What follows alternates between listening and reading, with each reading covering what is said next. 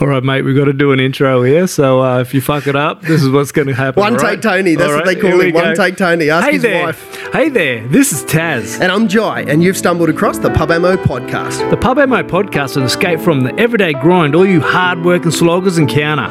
With a bit of facts and a knowledge and a shitload of, you might have to Google it, we've got you covered. So if you like pub stories, folklore, plus getting out fishing, hunting, just having an all-round go, we've got the podcast for you. Plus we're selecting some interesting guests to yarn with that'll fill your ear hole. So if you listen to Yarns with Az and Taz, or the Taz Yarns podcast, you'll know what to expect. But if you're a virgin like me, hit that subscribe button on your podcast app and bloody well hold on. See that? We put pressure on ourselves. We fucked this up like 5 times, but we got it now. It sounds good. It's confidence. Look Even at that. If you say something wrong with confidence, no one notices. That's right. No one has a fucking clue. They're still listening. Story of my life. They're still listening.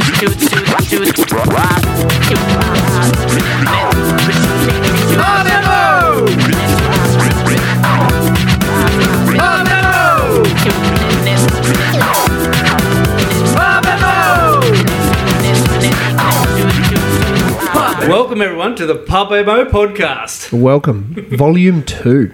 Volume 2. It's the second one ever. How do you feel? Oh, a bit nervous. Nah. Not even. Yeah, not a chance. Today we've got a special guest. It's our first ever guest. So we've got Nathan Ravenscroft on here. So ching ching with the beers. Cheers, boys. Ching ching. Good to have you on board, mate. Good to have you on board. Good to be here. Thanks for having me. No, absolutely. Anytime. Now, I guess we're going to start with a bit of history. Sure. You. I know everyone bombards you about questions, hunting and all that sort of stuff, but we want to know a little bit more about you as a bloke. Sure. Where'd you grow up? Where are you from? What have you done? How the bloody hell did you end up sitting on the other side of the table from us? Well, that's a really good question. Oh, look. Yeah, who knows? I question that every day, fella. Hey, I know how it happened. I got a gun that wouldn't fire and you had to help me. Is that a sexual connotation under there or what? Or are we talking firearms? It's low testosterone. Yeah. Shoot, fire away. So I grew up in Adelaide, which is quite at odds with what I do up here. But 18 months in Adelaide, nothing particularly extraordinary there. Yep. Pretty standard sort of childhood.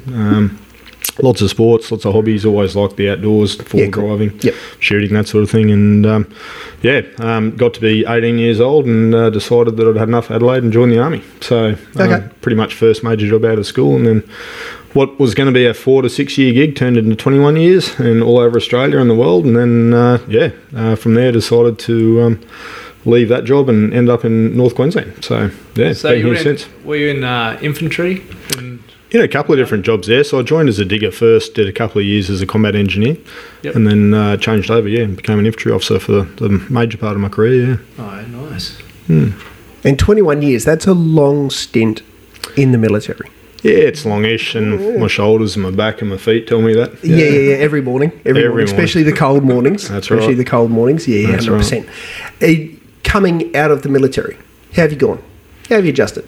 Well, it's interesting. I think the transition from a long career in any role can be a bit of a challenge, and I had a little bit of long service leave, so I was quite fortunate there that I could take a bit of a punt and start my own thing. And did that, and so far so good. So haven't changed as yet, and I'm still doing it. So that's the one. Now you've traded a military career for something similar-ish.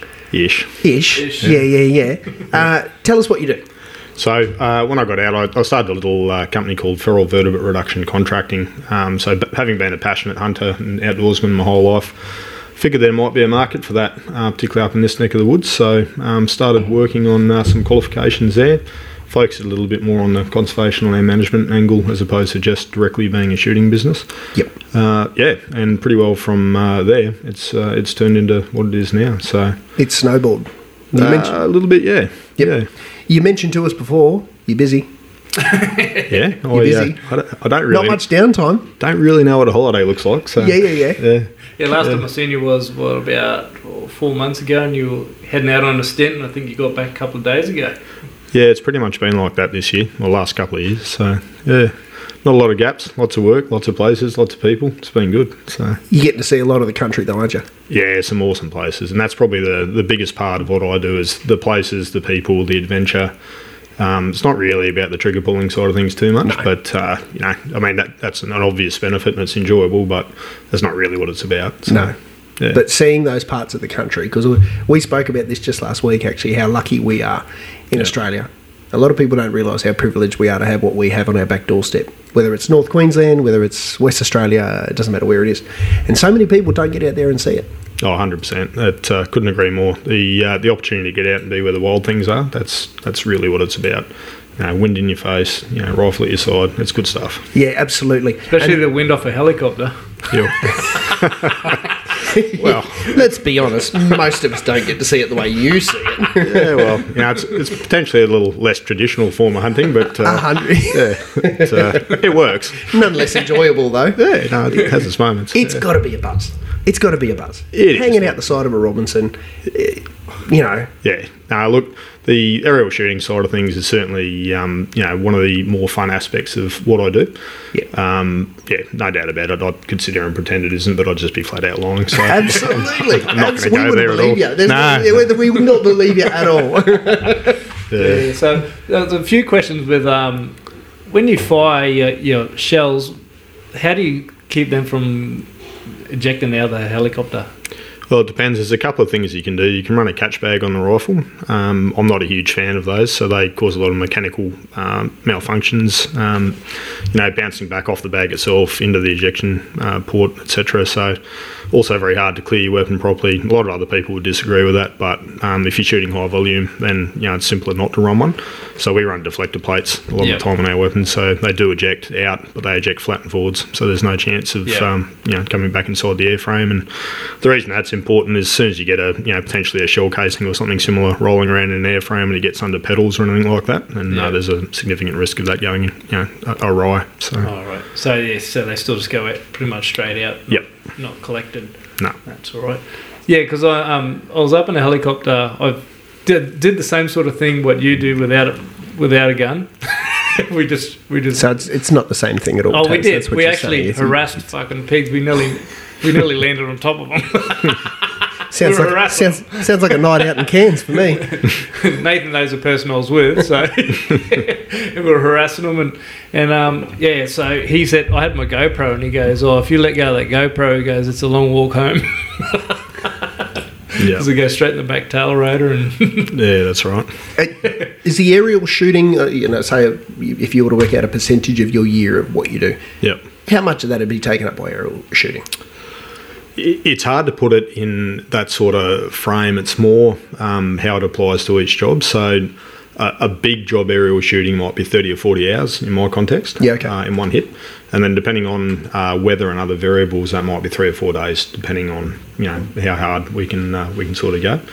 On a good sort of period of weather and the right sort of conditions around the place, etc., you're probably looking at around it's daylight, 10 to 11 hours a day. We'll punch out shooting. Wow.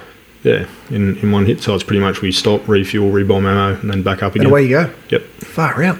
Yep. How many rounds are you going through in a day like that?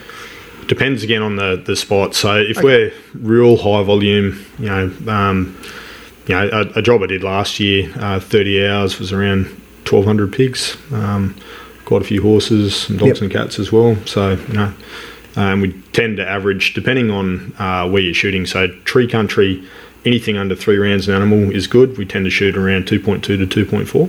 Yep. If we're shooting open country, then it's normally 1.1 to 1.2 rounds per animal. So, and then we double tap bigger stuff. So, imagine if that was me, it'd be 500 rounds per animal. There's a certain charm to a belt-fed machine gun, though. Yeah, absolutely. Yeah. Right. And favourite animal to chase? What? If you could chase anything on the planet, because I'm assuming you've probably done a bit of hunting overseas and that sort of stuff. Yeah, I've done Africa and New Zealand. So. Yeah, I figured as much. Yeah. So your favourite animal to chase, and not just from a trophy perspective, but something that really makes you think and you have to work for to find? Yeah, that's an interesting question. So a couple of things blow my hair back. So I've always really enjoyed deer stalking from the point of view of not necessarily pulling the trigger, just being out there. It's a good activity. There's a lot of watching. There's a lot of thinking when you do it. A lot of patience. Yeah, that's right. A lot of patience. Yeah. You might see a couple hundred animals and not pull the trigger. We certainly did that a lot in New Zealand. Yep. From an Australian point of view, I'd probably have to say water buffalo. You know, they're fantastic. Okay. But not with a 308 out of a car. You know, up close and personal, Nitro Express double rifle, that type of thing. That's how it should be. Dislocate your shoulder. Yeah, but well, pretty much a 308. You need to put about 10 shots in with a 308, wouldn't you? Yeah, that's right. You need a couple with a 470 Nitro. So, yeah. What size round would that be? How rounds for? So 470 Nitro normally runs a 500 grain projectile. So think rough ballistics of a 458 Win Mag, about the same. Yeah. Ish. Okay. Yeah. Yep. So what, like, how would you say if something was in their car or something they were looking at, what would it look like, the projectile? Pretty close to a whiteboard marker, just a little bit smaller. Yeah. Oh, that for the case and et cetera. Cartridge and projectile, yeah. But 500 grain is pretty standard for that sort of stuff, and it goes up from there into the realm of silly if you really want to go there. But so you use gas exchange so it doesn't bump your shoulder as much, or no, you've got to do it traditionally. So you just that's the way. Suck it up. Yeah. You just shoot them standing and roll with it. Yeah. Roll backwards. Yeah. Yeah. Okay then. Yep. Nice one. And have you managed to secure any good trophy bulls? Yeah, over the years I've shot quite a few good buffalo. So, yeah, excellent. I've got a couple of good mates with some fantastic access in the NT. So yeah, really enjoyed that. I've dabbled in all areas of hunting over the years, and I enjoy all of it. Like wing shooting's great fun. Yeah. I love bow hunting. I'm back into trad bows at the moment, so I'm doing a fair bit of that. There's really that's a real art form, bow hunting. Yeah, it can be. I mean, you look at some of the modern compounds and that these days, and essentially they're string guns, but they are. Yeah, you don't need. They're phenomenal, aren't they? Amazing too. Yeah, I've got a Garmin sight on it. It's worth more than the bloody bow. Yeah. But the thing is, you pull back on the reticle and you're trying to line up and press the button and it's trying to give you the reticle height, and you're like, is it 20? I don't know. It looks about 30, and it doesn't work that well that often. You just need to have your set points and just go between them. Yeah, sometimes simple's better with that gear. Yeah. And so I think too that it's been good in the bow hunting circles, because I do a little bit, not enough, but I do a little bit. There's been a real resurgence of the traditionalists using the recurve bows as well. Yeah. You ever played with the recurve? Yeah, so that's what I'm using at the moment. Is it? Yeah, so I've got one of the South Cox's Stalker stick bows. Yep. Nice little 55-pound rib. And, perfect. Run 550 grain arrows, and she goes straight through a pig, no worries. So. They really do, don't they? Yeah. I think a lot of people, when you first start dabbling in bow hunting, you're looking for big poundage and you think that's what you need, but then all of a sudden, that's right. You start sacrificing. You can't find your arrow. You start sacrificing accuracy and other things. Yeah. And it's not needed. No, that's right. And I think nowadays with the advances in broadheads and forward of centre weightings on your arrows and that sort of thing, what you could do yesteryear with a 55 to 60 pound bow, you can do now with a 40 pound bow. Exactly. So, and as you said, you're better off with a lighter poundage if you want good form and good accuracy. So, I hit one down the back of the farm here, and I shot it, and I thought I'd miss it because it ran off. The arrow went straight through it. When you shoot them, you're expecting it to stick out the pig and then just run off with this arrow, and it's like, it's straight through it, it's gone. Yeah. Well, that's right. If it's done right, it is. It's in one side, out the other, and two holes, and that's right. They shouldn't move that far. No, it went about 10 metres and fell in the drain. Yeah, so I was like, all right. And you said earlier you've been in North Queensland now for 6 years-ish? No, longer than that. So I was posted up here quite a bit with the military, so I did quite a bit of time in Townsville and Cairns with that. And then a little bit of time while I've been working with the business still up in Cairns, and then we bought the place out at Manor Creek. So I've been around this sort of neck of the woods for the last 6 odd years, but and why Manor Creek? Why the Cassowary Coast? Just a real attraction to the region. So it's got everything you want here. Awesome fishing. Doesn't it? What? Oh, yeah. Rainforest, where we are, we're sort of half rainforest, half paddock, so we dabble a bit in cattle and muck around. So, it's just a lifestyle. It is, isn't it? Yeah, it's something you can't get in the city. It's why we're all here. That's 100%. Yep. And I guess the handy part about somewhere like Innisfail, Manor Creek, Cairns is only a stone's throw. That's right. If you desperately need something, or even a night out or something like that, you can just buzz up the road and you get the best of both worlds. So I was telling you, the international airport is an hour away from us. That's right, exactly. Well, it used to be one, I don't know if it still is anymore. Yeah. Along with all the waterfalls, all the features. That's right. Where everyone comes for holidays, we live. Yeah. So. Exactly right. Yeah. You like the spearing? You like the water? look, I love my spearing. Yep. But if I'm honest, the talent's not quite there compared to the shooting. So. Welcome to the show. Hey, you've just booked yourself a ticket on my mate. That's exactly That's right. As long as they're not planning on bringing any fish back, should be good. No. It's all about the rubbish talk. That's all it is, mate. That's good right. banter. Yeah, excellent. You got a boat? We do at the moment. So we've got a sailing catamaran for work. So without going on a deep dive into the randomness of things that I get up to, I do a lot of sea turtle nest predation work.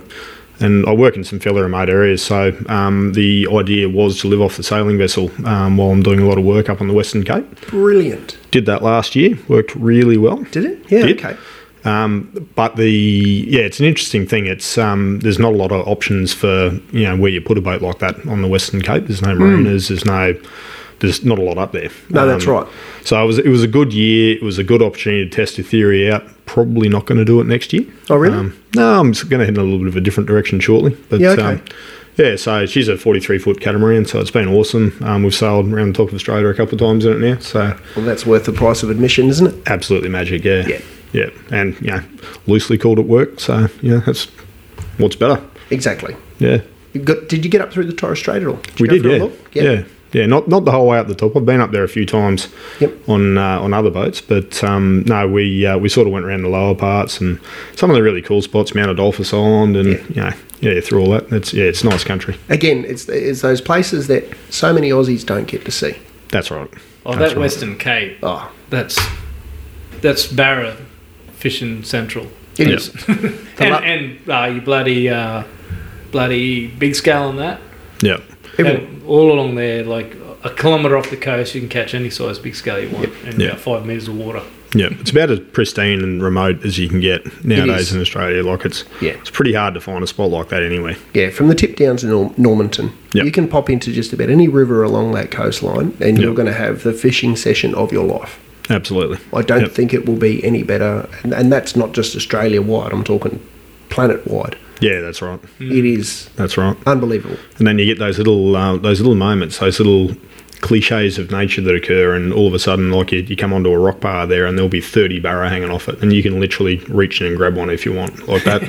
You can't explain it to people until you've seen it, but it happens. That's right. It's awesome. Yeah. And there's so many river systems down that west side of the Cape that feed into different tributaries, different inlets, floodplains, all that sort of stuff, starting right up the top all the way down through, like you said, Skardon River. Yeah. You've got the Love, the Kirk, the Holroyd coming down Jackson, the coast. Dayboy. That's exactly all right. that country, yeah. And they've all got something to offer. Oh, they're all just magical. And like that, there was one night there we pulled into the Dayboy River just in small boats, and I think in a 2-hour fishing session, I emptied my entire tackle box of lures, and I got that sick of catching mangrove jack. Trying to catch something else to sneak a lure past them. It's just about impossible. But it's the life we live. So It's tough. Feel sorry for you, mate. Tough. Yeah, that's right. If you're looking for sympathy, lures are expensive.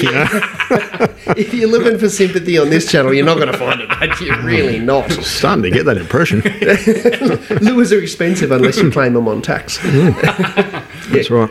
But up that way, I find a lot of the squidgy style lures now, or everyone's using the soft plastics. Yeah, people seem to love them, eh? Like they really get into those. But have to admit, I'm not really a lure fishing expert. I'm still a bit of a fan of the old hard bodies. Yeah. But they seem to do it well. Anything you can throw your shoe in up there and you do it right. But My fishing up there is like lure fishing's all right for a little bit, but I want to go get some live bait and sit down on a spot. You can drink bulk piss and still catch fish. That's exactly right. Where everyone, if you're luring, you can't hold a beer. Just too hard to work, isn't it? Oh, you might get a sweat up. Yeah, I know. That's exactly significant risk of that occurring. And otherwise, you can go for a troll. Put your troll out and go for a troll, and there's another 20 beers. What brought you... Sorry, I'll rephrase that. What keeps you doing what you're doing? The reason I started it hasn't faded. So that desire to be out in the field, away from an office, in the bush, contributing to something bigger, that's definitely the sort of main driver behind it. And it's kind of where I've gone, both from a personal and a business perspective with what I do. So definitely a lot more focus on niche issues, threatened species, endangered animal management, that type of thing. which invariably it leads back to doing the same type of work, dealing with feral cats, dealing with feral pigs, but the context is often very different. So targeting around a threatened species like northern quolls or nesting sea turtles, and then catering programs to meet those needs. So instead of just broad area, let's go out and sort out the feral animals, it's far more focused on let's go and find where the majority of the nesting sea turtle population is, monitor the entire population along the coast using, potentially Indigenous ranger groups and or other groups, and then leveraging off information that's already there, and then targeting based on that, and then sort of blending a little bit of tech in there as well. So obviously, when you're doing it professionally, you bring the best tech you can. So I run a lot of thermal gear all the time. It's the way forward, isn't it? Oh, it's a game changer. Game changer, 100%. If you're not using thermal these days and you're trying to do control, you're not in the game. So, so blending those sort of approaches, doing that from aircraft as well. It's interesting, and it delivers great results on the ground, which ultimately, from a business perspective, it's not really about the trigger pulling side of things. It's about planning, preparation, having good gear, and then just getting out there and doing it, spending the time. So prior preparation prevents poor performance. It does indeed. And that's what it's about. Yeah, excellent. I wrote something down here, and I want to get your take on it, because I find that media, and we try not to buy too much into what the media says, but I find that there's a big difference between ecology, environmentalism. Yep. Environmentalism gets a lot of airplay. Yep. People jump up and down. They scream about this. They scream about that. I find, correct me if I'm wrong, a vast majority of those environmentalists, we will call them, there's other names that people have for them. Greenies. Cunts. I'll say it. That wasn't Nathan, that was me. I find a vast majority of those environmentalists, we will say, miss the point, don't they? I think they do. I think the intent a lot of the time is good, although not pure, because there's always agendas behind why people are doing things. But I think they're looking for solutions that aren't there. There's no way, particularly in the context of dealing, in my scenario with a threatened species or something like that, where there's an opportunity to have the threatened species and not kill anything to maintain that species. To protect it. A lot of the time I'll get a lot of grief over the destruction of feral cats in particular, because everyone loves a fluffy cat, but a fluffy cat in the bush has no place. And the reality is you got to pick one. So you either pick the native animal that you want to keep in Australia, or you pick the feral species. There is no middle ground. And so I think that's sort of what you're edging at there. It is, 100%. I find it bizarre that people can even take the feral side. Yeah. From a common sense standpoint. Common sense, but it's also uneducated. It is. That's right. They think they're educated, but we always say these people in the cities. No idea. It's always people in the cities, but people got to live in cities. That's why they're there. But don't be making the decisions if you haven't been out doing it, sort of thing. Well, I think if you don't understand the context, don't make the comment. Yeah. Take the time to do a little bit of research, and certainly that's one of the things I've always done, both from a personal perspective with non-hunters and from a professional perspective with potential clients and other people on sites, and a lot of the ecology guys, etc., is actually take them out in the field and show them what the impacts are and what it looks like from the ground point of view. That's right. And sort of blend that theoretical piece with the practitioner piece so that people actually understand what you're doing and why you're doing it. And, the vast majority of reasonable people, when they see that, actually swing around and come a long way the other way and actually start really supporting the work that's getting done. So they just don't take the time to see the other side. That's right. That's a vast majority of the problem. That's right. And look, we're all guilty of that. Couldn't agree more. Couldn't agree more. Because I'm pretty much right all the time, so I don't get to ask too many questions about anything, really. But it comes down to the opinion, like social media is good, but the worst thing about social media is it gives everyone an opinion. Yep. Gives everyone a platform. Yeah. And years ago, important people had an opinion. That's right. And you listen to them. Yep. Now everyone's got an opinion, and now you got to filter through all the bullshit to find someone who's got an opinion that's you agree with. That's right. So it's and a lot of stupid people out there on social media. They love to argue, and they just want to put their point out there, and the more controversial it is, the better it is, because the more of a response they'll get. And then you find intelligent people, you stay away from that, because there's no point arguing with those type of people, because they'll just drag you down to their level and beat you with experience. So it's just how that goes, isn't it? Pretty much. Yeah. You strike me as very much the thinker. Sometimes. Well, when we try to, you try to be, okay. You've gone to uni for any environmental studies, science, all that sort, or is it majority of the stuff you've done is field based, isn't it? It's experience. It's just feet on the ground. It's just walking the sticks at night and that sort of stuff.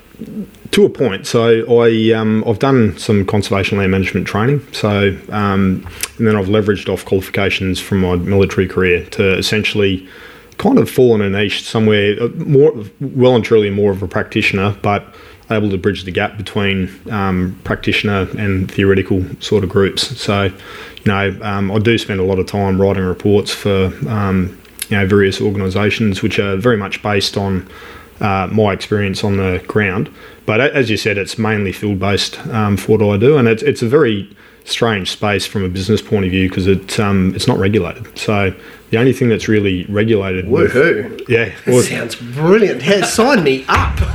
Mate, it's good and it's bad, because people don't know what to expect. But there's a lot of different groups out there. So the pro shooting industry, if you call it that, which is not really how I market, but there's a wide variance of people out there. There's guys out there who just want to have lots of guns, and they'll do whatever they can to be legitimate enough to get that licensing and then go and do what they do. And then there's guys sort of probably more where I aim, which is love having those tools, but they're tools to enable the business activity, and the business activity takes primacy, and obviously you're chasing results, you're blending with science, there's a lot more going on. But there's a pretty wide spectrum of people out there doing it, and I don't begrudge the other guys, it has a place, but generally more in the ag sector perhaps than other places. But kind of is what it is in every industry, I suppose. I see that I was speaking to you last time, went from Queensland to Northern Territory. You couldn't take certain guns because you didn't have licensing for those guns in those states and stuff like that. Like, how big of a bullshit problem is that? Like, we were talking about that before. It should be a federal thing. It should be a federal. You'd think. I actually couldn't agree more. So if you're going to have a national firearms agreement between the states, then you may as well just have a federal system. Exactly right. Which would make a lot more sense, because that is definitely one of the issues in Australia. That particular example was WA, so I did quite a bit of work in WA last year, and WA is the toughest state in Australia to take anything in, let alone firearms. Yeah, I lived in WA for a while, you're right. Oh, it's just everything over there is over-regulated and hard work. So completely. Lovely place, but... Oh, beautiful. Best beaches in Australia. But hard to work with. Yep. And, that's certainly consumed a lot of time. So, no, it's without getting too political around the matter, there's definitely a place to do better with how firearms is done in Australia. I think the problem is that the firearms industry as a whole doesn't really have a big enough voice. And, I'd love to see that change, but... there's just not enough collective bodies out there that are willing to push it. So they took them all off us, so we had to start all over again, pretty much. So I've said it for an extended period of time now with mates that I've spoken to and that sort of stuff. It surprises me for a country that is built on the outdoors and exploring and hunting and all that sort of thing, their firearms have become so frowned upon. Yeah, it's an interesting concept, and I think media has a lot to do with it, and always have. And everyone's got agendas out there, and that's fine. Everyone's entitled to their opinion. But the raw truths about Australia, we're a big country. We're still largely ag-based. Primary industries are mainly what we do.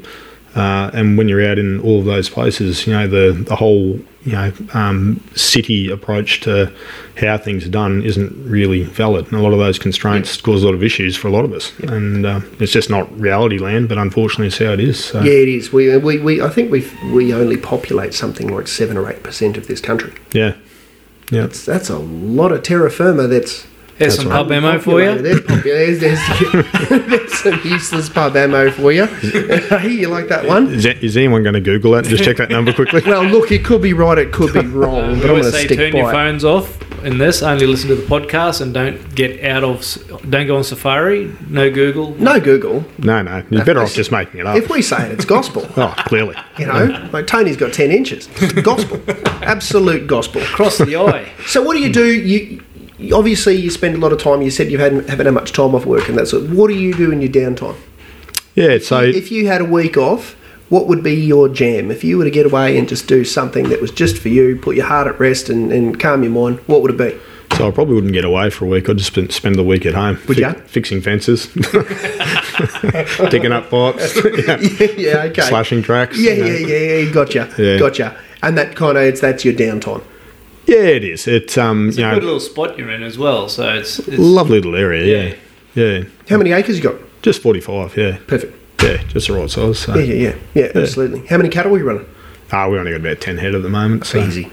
But we we dabble in cattle, a little bit of Dorper sheep, got some boar goats, couple of chooks. Yeah, all the stuff. A little menagerie. A little bit going on there, yeah. How many of them do you... Old MacDonald here. Old MacDonald, yeah. You will from this point be affectionately known as Ronald. How many of them do you eat? All of them. Excellent. Yeah. What's your favourite? Favourite meat? There you go. That's a great question. Favourite meat? Game meat? Anything? What have you got? Probably lamb, I'd say.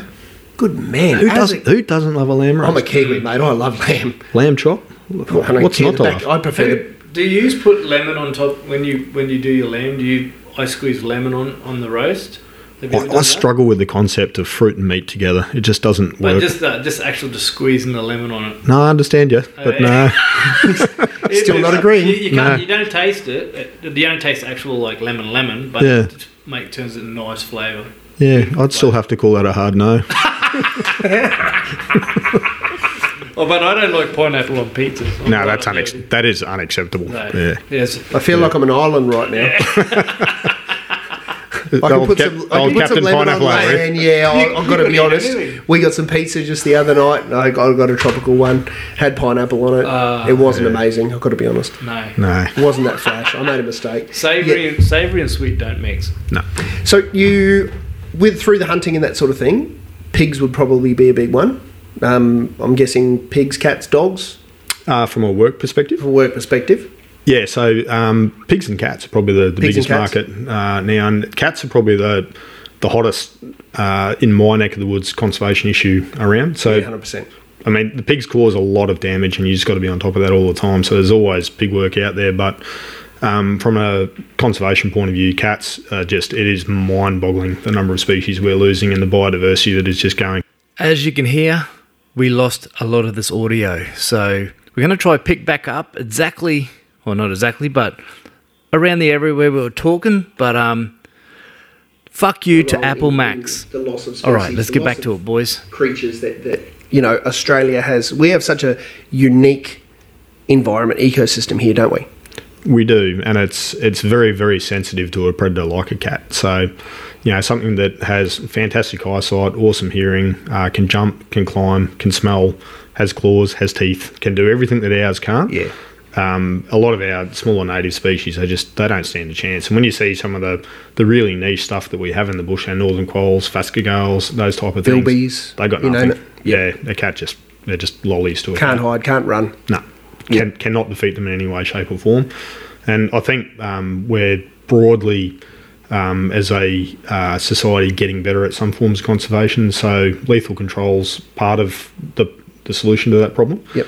But habitat management, definitely better fire regimes, enabling mosaic burning and that sort of thing, really enhances their survivability. But yeah, honestly, there's no such thing as a good cat in the bush. So probably one message, if I can give anyone listening to this podcast, if you've got a rifle and you're in the bush and you see a cat, doesn't matter what you're hunting, shoot it in the face. Shoot it. Absolutely, couldn't agree more. So even if it's got a bell on it around its neck, it's called whiskers. It was in the bush. It's fair game. Shouldn't have been in the bush. Should have been in the little cat nook on the side of the house. That's where it should have been. So cats obviously have a bigger impact on the wildlife than the pigs do. Pigs are more environmental. But I've got to find out what's your biggest cat you shot. Yeah, so I think it's around the 12, 13 kilo mark would be the biggest cat I've shot. That was up the Cape. So very much a feral cat, but just large. So very it's like big. Nearly as big as a medium-sized dog. So it was about Kelpie size, that one. So, yeah. Bloody hell. That tall. Do you buy into these stories down south about the panthers and the big cats and that sort of thing? You know, the Gympie, Harvey Bay area, they always talk about massive cats. And yeah, look, I love it. I love the discussion. You got to have a unicorn, don't you? Oh, you do. Yeah. And, you know, I want to be the guy that nails one and then Absolutely. gets the photos, mounts it on the front of a Land Cruiser, all that. But yeah, look, I think there's some plausibility, and certainly I've heard some relatively legitimate discussions around those animals, and some fairly hard to explain kills that have occurred on various properties, even up here in F&Q, which, you know, it's very obvious when wild dogs kill an animal. You know, they kill a certain way, they eat the certain parts first, they come in behind the ribs, they'll chew the arse, there's a lot of bite marks on the hocks, that sort of thing. When you've got animals that are killed via a bite over the nose or the back of the head, that's cat. That's cat. You know, and that happens. So, and that goes all the way through to the big cats. Lions, tigers, they all kill the same way, don't they? Yeah. They're the same predator, different scale, but same predator. That's right. Everything from, you know, your kitten nailing a sparrow right up to, you know, your leopard nailing a bloody, you know, impala. It's all the same. So yeah, absolutely. Yeah. And you said you've seen them hit wallabies as well. I have, yeah. So feral cats will nearly target anything. So on a good year, your feral cat's going to predominantly target rodents and, you know, that size animal, but on a bad year, they'll switch to anything. So reptiles, amphibians, birds, whatever. You know, they'll get right into it. So, and I guess that's one of the major issues with why cats are so bad. They can live anywhere. They can target anything. They don't need a lot of water to survive. You know, so they can live in arid environments where a lot of other stuff can't. So they affect all of our biodiversity, not just small segments of it. Pigs are much the same too. They're a survivor. They are. I mean, pigs are an animal again to be admired. So aren't they? Smart animal, aren't they? Intelligent, can live anywhere. They really are. Tough. Yeah, and again, like the cats, where that fluffy thing at the end of the couch, people have this image in their heads of pigs, babe, pink, curly tail, all that sort of stuff. And they don't realise that. What they use 150 babes or something to make that movie. 150 pigs or something. I wouldn't say Google it, but this is some pub ammo. They use more than fucking one. They had to eat them every time they copped up. But yeah, that babe that says fa la la, he got eaten about 30 times at least. How many pigs are there in Australia? Ballpark. What's the estimation at the moment? You'd know. I was going to throw out a bullshit fact, but probably be a bullshit fact. Yeah, I think that no one knows. So you know, you get various estimates for regions, but they're all very, very seasonally dependent. And you know, when you look at how pigs work, so pigs don't self-regulate their population, so they very much run on boom and bust cycles. Every sow on a good year can have 8 to 10 piglets twice a year. So it's every sow and every mob, 8 to 10 twice. Twice a year? Yeah, on a good year. And there's no defined breeding season. They can breed at any point. So if the conditions are right, you can really have a population explosion. That's why, from a control perspective, when you're doing it professionally, you've got to kill 70% of the entire population at least 3 years in a row to have any actual defined impact or reduction in that population. So they're a very tough animal to manage from a numbers point of view. So that number again, 70% of the population to make a dent. 70%, 3 years in a row. 3 years in a row. Yeah. Yep. So it's almost insurmountable, isn't it? It almost is. And, you know, so there's some interesting stuff out there at the moment. There's now a national feral pig action plan, but a lot of these strategies are very much based on planning, on information, on toolkits, on frameworks. They're not based on people actually getting out there and getting rid of the problem. So, you know, well, that's a government trait, isn't it? Let's get another consultant in to talk about the consulting that we need to do before we go and consult the problem. We'll have to get a new pair of scissors because we've got to cut through a bit more red tape here. Big scissors. You need big scissors. So, I actually have a fact, and we run a segment called Toast the Fact. We actually already toasted this fact. Did it. And the bottle's empty now, so I'm going to run this fact anyway. We have to explain, how this computer plays up. So we actually we were talking for probably 15 minutes here, and then I realised that we weren't recording. So the toaster's already gone, but the fact was for you, those who the fact is that we're fucking drunk. We're half cut now. But a sow can have, what did you say? 2 litres of anywhere up to 10? Yeah, 8 to 10, yeah. Yep. And my fact is that a male boar can ejaculate about 1 litre Every time.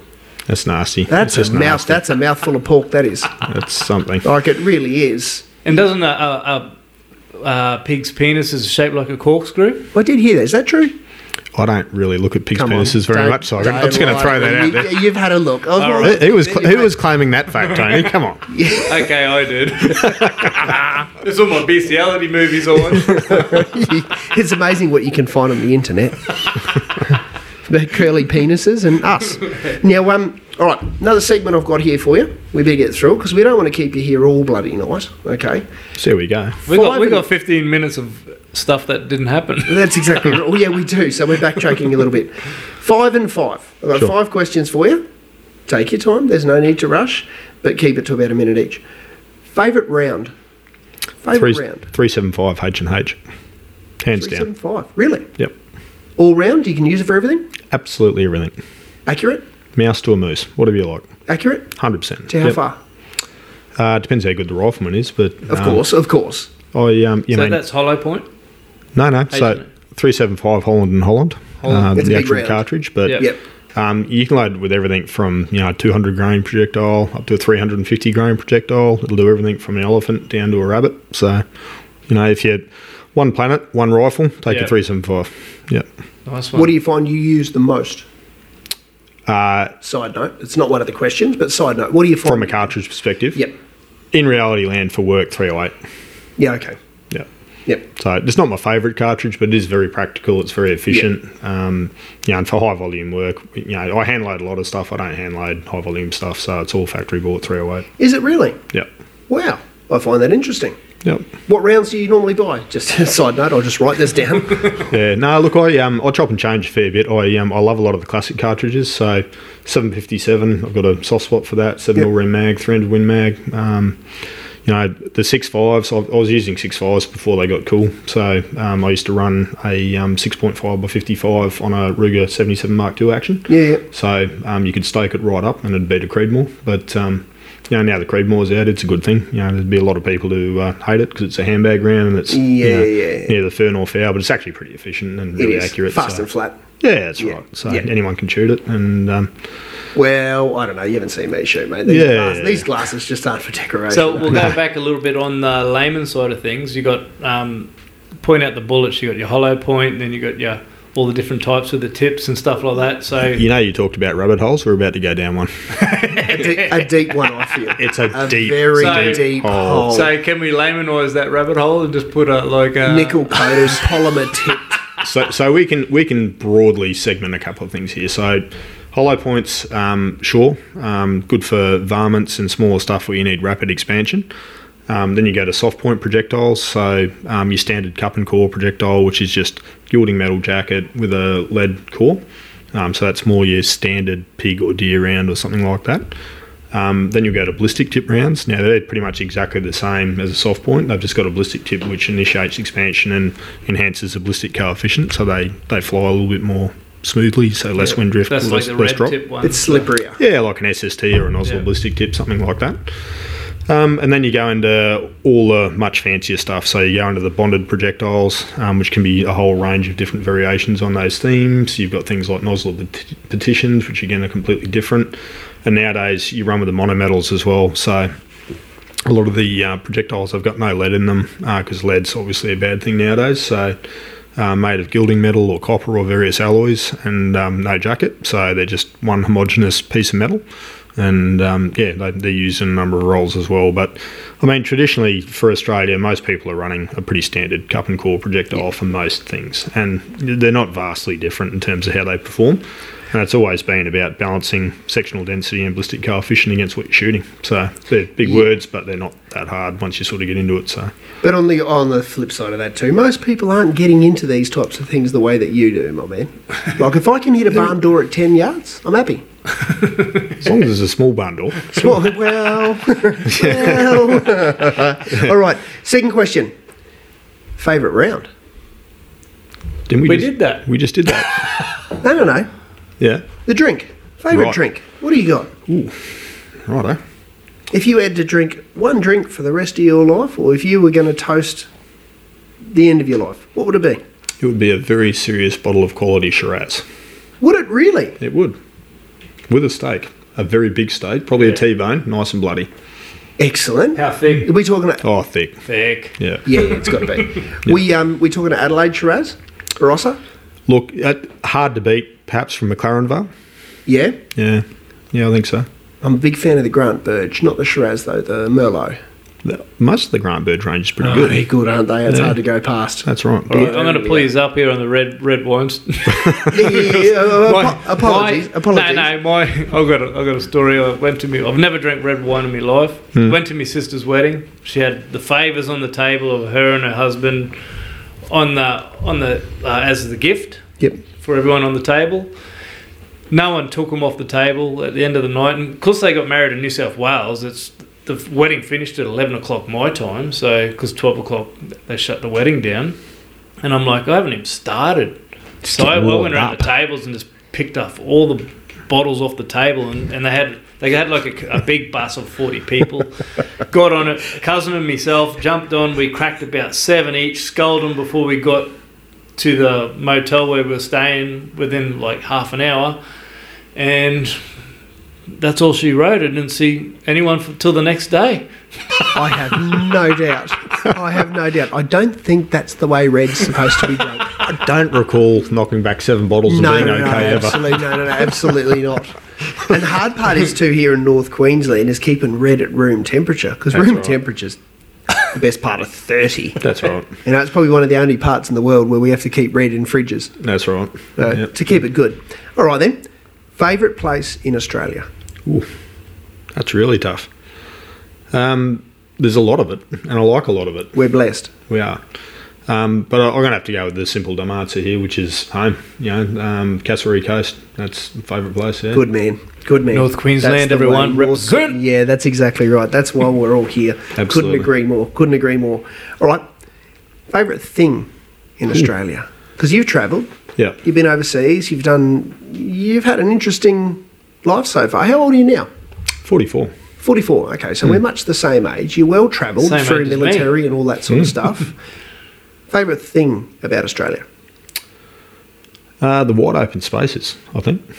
Just the remoteness, the sparseness, the bigness of the whole place. I don't think I have a particular thing I would put my finger on or place in Australia, but it's the concept of what Australia is. It's the feeling. It's the feeling. It's the vibe. It is, isn't it? It is. Yeah, absolutely. And that's the best part about it. Whether it's the ocean, whether it's the outback, whether it's the Cape. That's right. That's the thing when I go to like America or somewhere, you're in that country and you don't get that you don't get the vibe of that of the country. No, it's not. It's not the same. And I think you don't have to travel very far here to all of a sudden find yourself in the middle of nowhere. And the middle of nowhere is a great place to be. It is, it really isn't it? is. Yep. Yeah. A lot of people don't really understand that concept, but it's a good thing to be. It's good for the soul. It's good for the soul to be out there by yourself. Yep. No one else around. It's great. Bush telly, campfire. Yep. A couple of cold beers. Feed up. There's not too many better things. I've been watching a show on SBS called Alone. Oh, I love it. I'm up to Do you like it? 8. I love it. It is one of the best shows on TV, isn't it? Yeah. And it's just, I just want to do it. Yeah. But the thing is, fucking, hey bear! I'm like, fuck, they're like bears every day. It's like, you've got a gun, different story, but these people don't have guns, they got bows and arrows at best. It's interesting though, you watch a lot of these experts on that particular show who love the environment, think they're great, they've done all this training, and it's usually their head that makes them lose. Yeah. It is, isn't it? They it's the mental toughness. Can't deal with themselves. So. And they'll you watch the start of it, you think this fella, he's like very good woodsman, he's got everything down, and like he's built the best shack out of everyone, and you're like, shit, he's leaving. Yeah. And it's over his head. Yeah, because he misses his family. He's had a breakdown. Didn't you know you were getting into this? Yeah. Well, it's called Alone. It's not called With Your Friends. It's not called Bring the Kids. I believe there's an Australian season coming out shortly too. Yes. I think that's the current season going on now. Yeah. Oh, is it already on, is it? Well, I think it's February it starts. Is it? Yeah. Right. Where did they do it? Do you know? Anyone know? Tasmania. It was Is Tassie, it? was it? Really? And I see Andrew Ilkels put something up the other day, and I commented on it. he said something about, I've been away for a while and I can't say what I've been doing, and I just wrote back, if you want a lot of money, can I have a loan? Shittest dad joke ever. Subtle, so subtle. Like as a train crash. Yeah. And actually, Outback Mike, I spoke to him on this podcast before, on my other podcast before, Tajion's podcast. Check it out, Outback Mike. But I spoke to him. He actually travelled in a boat, made his own dugout canoe, travelled to the top of Australia in a dugout canoe. I saw that. I watched that on YouTube. And I messaged him the other night because the ad for it came on, and the fella talking sounded exactly like you, Outback Mike. And I texted you and I said, that voice sounds pretty much like you. And you said, no, I don't think it's me. And I'm like, are you lying, Outback Mike? I'm a little bit surprised they chose Tassie, though. Yeah. Where would you have picked? What can you Outback. eat down there? Outback. Outback West. That's a big joint. Look, it is. No, don't get me wrong. It is a big joint. But when you start talking about like central WA, where it's dry and it's dusty, like so many of the alone seasons have been cold climates. Yep. There's plenty of water. Yeah, there's always fish. And water's there's always the thing. water. There's always fish. There's always water. It might be cold, but if you know what you're doing, you can counteract the cold. Yep. The desert's a different beast. The thing is, because they got to plop them in such probably an area where they can keep an eye on them, they'd have to plop them 100 kilometres apart because there's just that much open space. They run into each other. It's called alone. Yeah, no, that's what I'm saying. They won't be alone. They'll end up meeting up with each other if they put them too close together in the outback. If you want to watch Neighbours, that's Ramsay Street. Like, chuck them out in the sticks and stack them out in the desert and see how they go. You want to survive. Well, I'm just saying how the logistics of holding that, like where they do it up there in Alaska, whatever it is, or Canada. They're not far apart, are they? They're probably only in a 50-mile range and drop them all in that. Because when they press that button, that boat gets there pretty quick. Yeah. Question 5, last one. All right. Advice for any Australian out there. If you could throw a bit of knowledge our listeners' way, what would it be? A tip, a hint, whatever. Yeah, right. Interesting. So, my little bit of life advice would probably be keep your circle small and do what you like. Good one. I always heard that one. Good one. That's a good I one. like that. Who cares what other people think? Do what you like doing. Oh, look, couldn't agree more. And it's it'll pan out. Just find a passion. Find a passion. Do what you do, and keep at it. And don't worry about having a big circle. Big circles don't work. Small circles are heaps better. Yeah, they really don't, do they? No, not at all. Especially with the advent of social media. Yeah. I'm not on social media. I don't do the social media thing. And I've been fortunate enough to have the same friends for a long time. Yep. Until I met this clown. But anyway, that's another story. But regretting it. You're right. Yep. I think there's so many on social media now. So many acquaintances. Yeah, but not friends. That's right. And they're nice, but they're meaningless. And it's that degree of integrity in relationships, that loyalty, that's important. And if you've got that with a good circle, keep to it. Couldn't agree more. Yep. Always. One other fellow said. He said, keep your friend circle small and your beer fridge cold. Is yours cold? Because I'm thirsty. Hey, because I'm on this so-called 0.05 January. Oh, that lasted 3 days. I did. Would I still have one beer and one shot? You can have 2 in the first hour. Yeah, I reckon you're mildly winning there. And it's raining outside, so they won't be doing breathos tonight. Oh, you'll be right. I'll be fine. As long as it's not raining men. No, that's exactly right. Looking forward, how much longer are you going to do what you're doing? I don't have a plan to not do what I'm doing. So I think the thing that scares me the most is wearing a collared shirt in an office somewhere in front of a screen. Good man. Done a lot of that. Don't like it. Not for you. Not for me. Get itchy feet? I like the change. I like the fresh air. I like the wind in my face. I don't really care what I'm doing when I get those things, but I think it's pretty good at the moment. Don't really see a need to change it. So, I've got to be honest, mate. You're living the dream. Has its moments. Yeah, look, I know it does. And we're talking about living the dream. You were getting your pilot's license at one stage. You still looking into that? Still doing that currently, yeah. So that's sort of part of the sea change at the moment. So the boat idea was good. But one of my issues is time away, and that inherent lack of flexibility when you have to use public transport, commercial air, that sort of thing. So a lot of the sites where I'm pretty remote, they've all got bush strips. So the idea is sort of get the pilot's license and start flying myself into sites. So fixed wing or chopper? Fixed wing for me. So yeah. That's what we're talking about, those Alaskan mogs, whatever they're called. What are they? Oh, mate, some of those bush planes are amazing. Aren't they what? Oh, 100-metre takeoff, or 30-metre takeoff, some of them. Is it really? Is that what they've gotten down to now? Yeah. Wow. They got wheels about medium big, about 2 metres round. Yeah. They're just the same sort of landing distance too, isn't it? Yeah, that's right, yeah.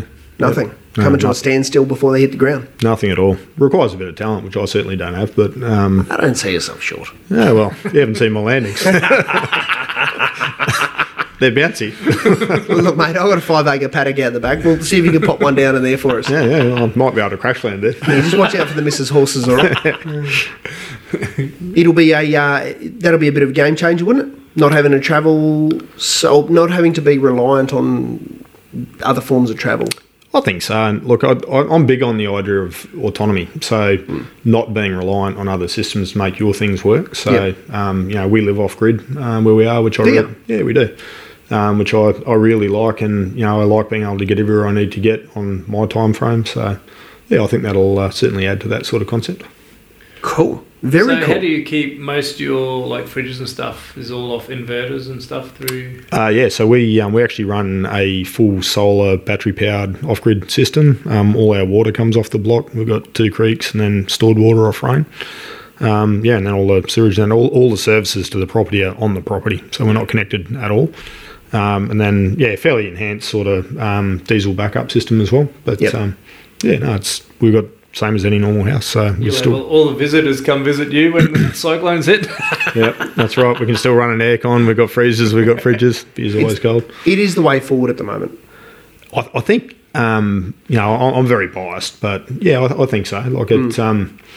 It's refreshing to not be reliant on a grid that fails and a grid that's really expensive. So, and the expense is the big one.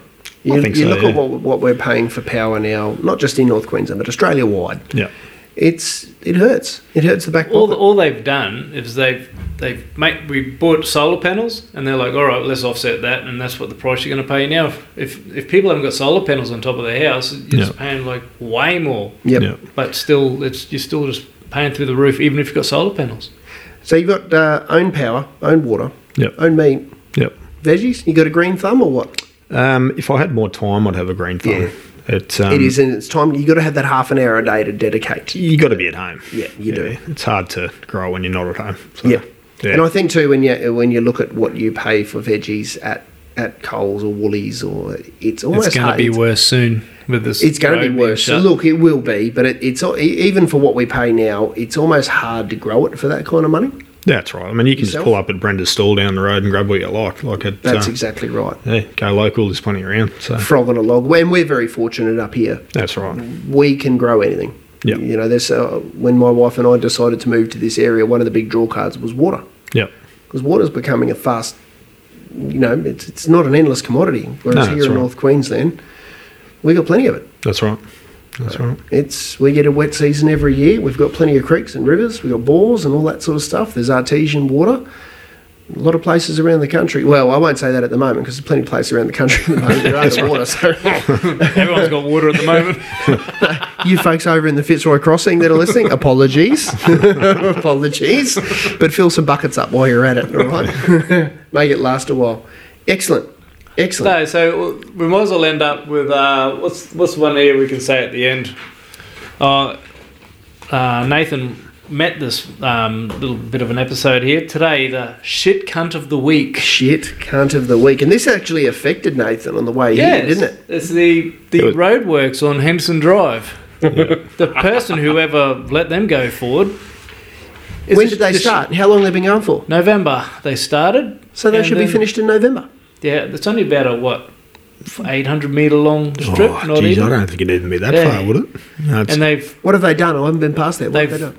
Rotary hoed up one side, put gravel down, and then they've just put lights in and left it since November. And it's one of the main arteries it's a B-double route. It's handy. So it's handy. I'm nearly tempted. I'm not if someone does it, they'll probably come get me, to just get all the, because the gravel's there, get all the signs, put them off to the side of the road, still do 60 signs, leave all them there, and just let everyone drive on the gravel side as well, and it's a 2-lane road again. Well, I've said it for a while. The Bruce Highway tends to end at about Gympie, and then the Go Track starts. Yeah. And it goes all the way through to, Cooktown, really, doesn't it? Actually, so all I'm hearing here is you're an advocate for a far North Queensland state. Absolutely. Yes. Yep. How have we not done it yet? Yeah. Where would you make the southern boundary though? Ooh, Mackay? Would you include Mackay? Nah, or do they get the arse? Townsville. Townsville? So you go Air. So Air's the border. Yeah, possibly. There's something in that. I don't know. Because why don't you just make a little enclave of southeast Queensland so they become their own little thing, and then everyone else regional gets everything. And that's probably more the point, isn't it? You know what I mean? Because that's all they get. No, so many, some ridiculous percentage of Queensland is that southeast corner. Like we're saying, Gympie North then. Gympie North. Give them 10% of the funding, we get 90%. Yeah. Yeah, well, it's got to be it done. It just goes off square kilometres. Yep. Who cares how many people live there? Couldn't agree more. They got Uber helicopters now. They'll be able to fly around the cities in the helicopter soon. Well, I know a bloke that's getting his pilot licence. He's got a MOG. He can fly us around. Excellent. All right, mate. Well, thanks a lot, Nathan, for coming in. And we'll definitely have to get you back because I don't reckon we just scratch the surface. Nah, there's plenty more crap we can talk about. I feel like it, and I feel like we're going to have to do a day out on the reef soon. That sounds like a horrible, horrible thing that we should absolutely do really shortly. Well, look, mate, it's shit house, but someone's got to do it. Well, I've been looking at the weather. The weather's going to shit this weekend. Oh, look, it kind of has. It's been wet, but it's not blowing. I was out there yesterday, and it's not bad. It looks like it's coming up. Oh, is it? The rest of the week, yeah. Of course it is. Right in time for your weekend. Yeah. Ha ha. I got out and you didn't. Friday to Sunday, that's all I pretty much, if I can get everything done by Thursday, I can do a Friday, but... Yeah. But that's why we live up here. That's right. When you've got that on your doorstep... 5 to 10 knots, you find time. Yeah, that's exactly right. Oh, yeah. Monday morning, I'm looking at the weather, what's going on Friday. Planning the week ahead. Planning the week is like that's work exactly around right. and see what that's we get exactly done right. Friday. So Tony's got his back reef sessions that he does on YouTube, so I reckon we might have to make an episode of it. I reckon that sounds like a Find that 5 to 10 knot window and... yeah. And then we'll bring the bull sharks and Nathan can shoot them. Let's not bring the bull sharks. It's just maybe he's going to bring his 308 out.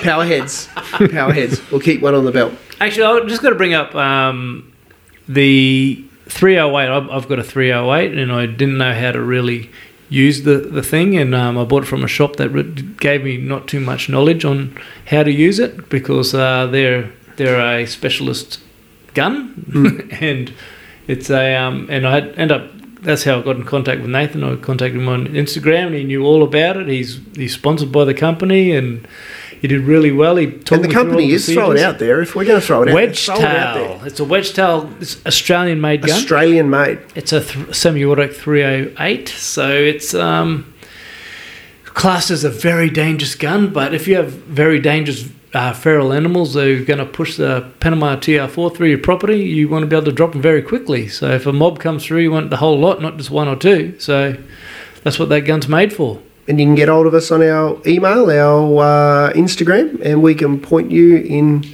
Nathan's direction for any queries and that sort of stuff. Oh, just have a look at his... you've got YouTube as well and Instagram. Yeah, I've got a little bit of social media going on. So just FVR Contracting on Facebook or FVR375 on Instagram. And, yeah, Feral Vertebrate Reduction Contracting on YouTube. If you want a bit of dead cats and aerial shooting, that's probably where you got to go.